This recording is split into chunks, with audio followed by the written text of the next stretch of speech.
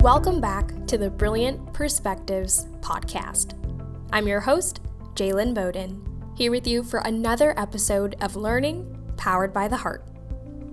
You know, one question that we often hear at Team Brilliant is, how can I share the good news of the gospel with the people around me? Because now that we've seen and experienced what God is really, truly like, we can't help but want to bring others into this radiant new reality. If you've ever found yourself asking that same question, the answer is far more simple than you think. What if the key to unlocking someone's heart isn't dependent on how well you can memorize the main points of the gospel? What if that key rests in simply taking a moment to tune into the relational heart of God? We call this prophecy, and it's meant to empower people to see and understand what God's joyful desire is for their lives. As Graham Cook is about to share, we may not all have an international ministry, but you do have a sphere of influence that is completely unique to you. And every single one of us is called to represent Jesus in some way to someone, somewhere. Now, without further ado, over to Graham. Honestly, the bride in this country needs more than a makeover. You can imagine Jesus leaning on his father's shoulder, looking down and saying, "Dad, can we delay the second coming for a while? Because I'm not marrying that." You promised me a beautiful bride. You know, I'm not marrying that. She needs treatment.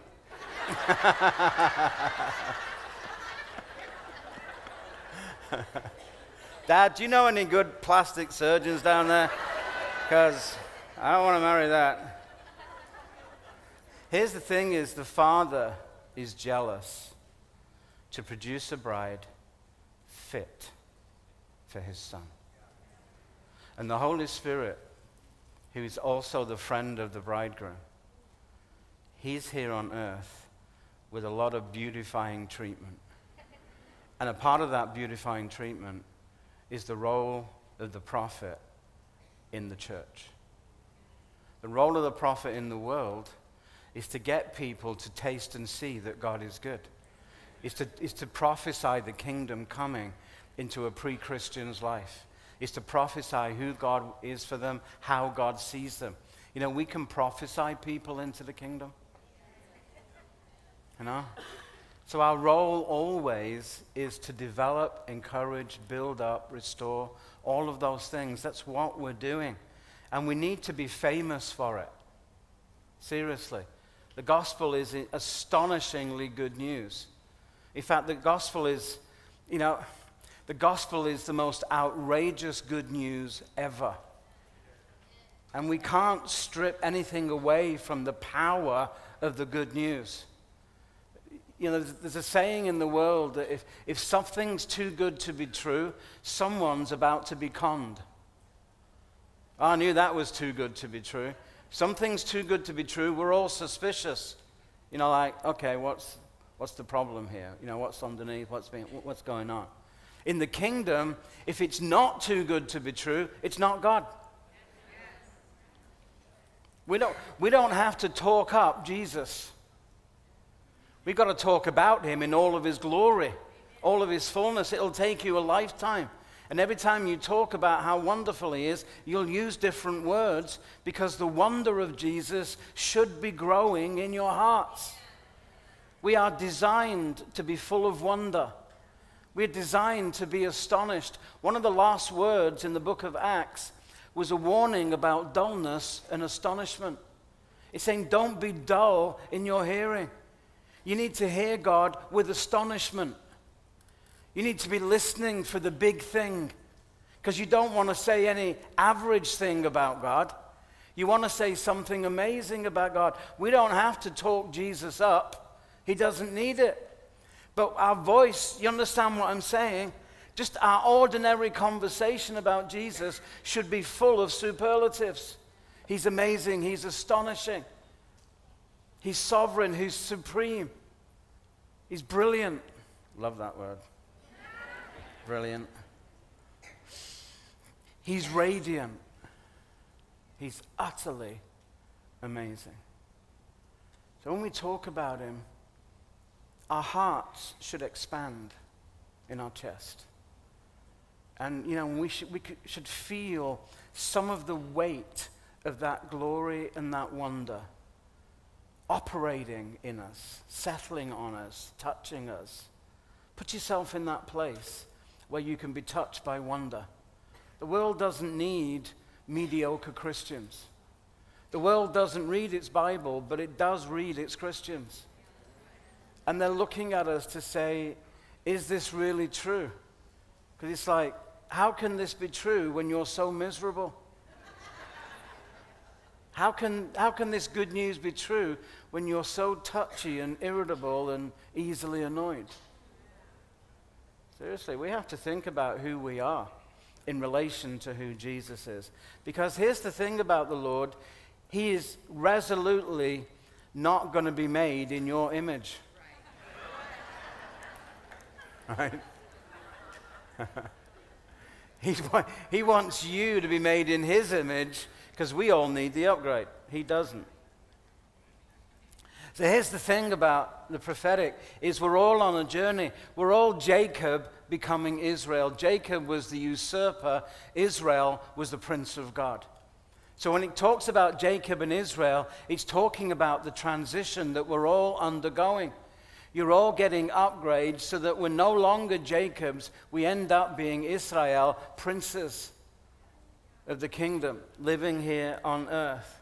We're all Jacob learning to be Israel. We're all babes in Christ learning to be mature in God.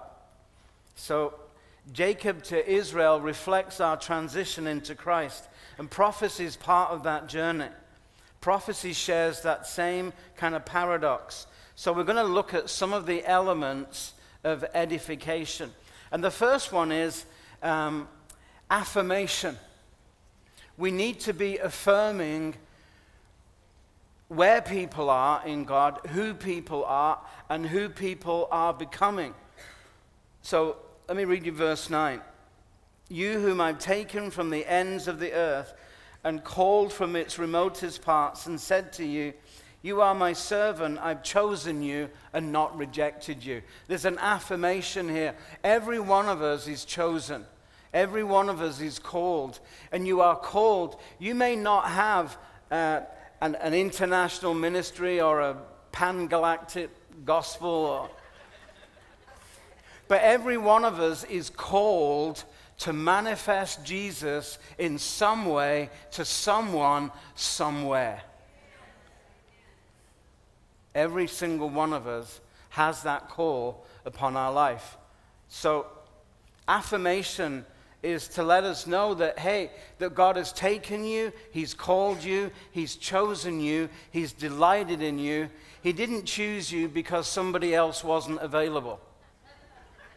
He chose you because he wanted you. And he made sure he got you. It's like draft day in the NFL, eh? You were first pick. Yeah, you were the number one pick. Hallelujah. Exactly. Exactly. Affirmation is the key to the internal stimulus of our inner man. God knows who you are, he knows where you are, he knows what you are, and he's come to say, I love who you are right now. I'm just going to improve on what we've done. So we got the next stage of your development, and I'm so excited. When you get to listen to the voice of the Holy Spirit, he's always excited. He's like Mr. Exuberant. He always reminds me of, like when you're watching the NBA, and you're watching the pre-game when they're warming up and all of that. The Holy Spirit always reminds me of like a 7'4" basketball player who's totally convinced that he can get a three-pointer from 100 yards away. He's always like trying it on, always bouncing, up on his toes, ready for anything. Holy Spirit. Loves his job, loves Jesus, loves us, loves fighting the enemy, loves being in the world, loves everything that he's doing, so delighted with what he is doing. because he gets to take everything that belongs to Jesus and show it to you. Read John 16. He's the spirit of disclosure. He discloses to you who you are, who God is for you, and then he discloses to you what is to come. So he's that prophetic spirit that loves to engage with us and say, hey, this is coming next. And hey, this is your next upgrade. Here's the thing, guys. There are unclaimed upgrades all over this room. And I have a word for you from the Lord. Heaven is not a storage facility. So he's having to make heaven bigger because there's so much storage now. All those upgrades need to come down into your life because they are for your life. They're not just for your life, they're for the lives of other people around you. Family, friends, church, for your neighborhood, for people in your place of work or your business. There are upgrades that you need to have, and if you have those upgrades, everybody around you can get an upgrade just because you're there. Prophecy empowers people to see and to understand what God's desire for us is. Hey friends, how would life change if you could experience God's daily delight in you? If you want to hear more of today's clip or enjoy access to soaking sessions and daily devotions, you can discover all of that and so much more by clicking the link in the episode description to join us on Brilliant TV. As always, thanks for listening, and we'll see you here next time.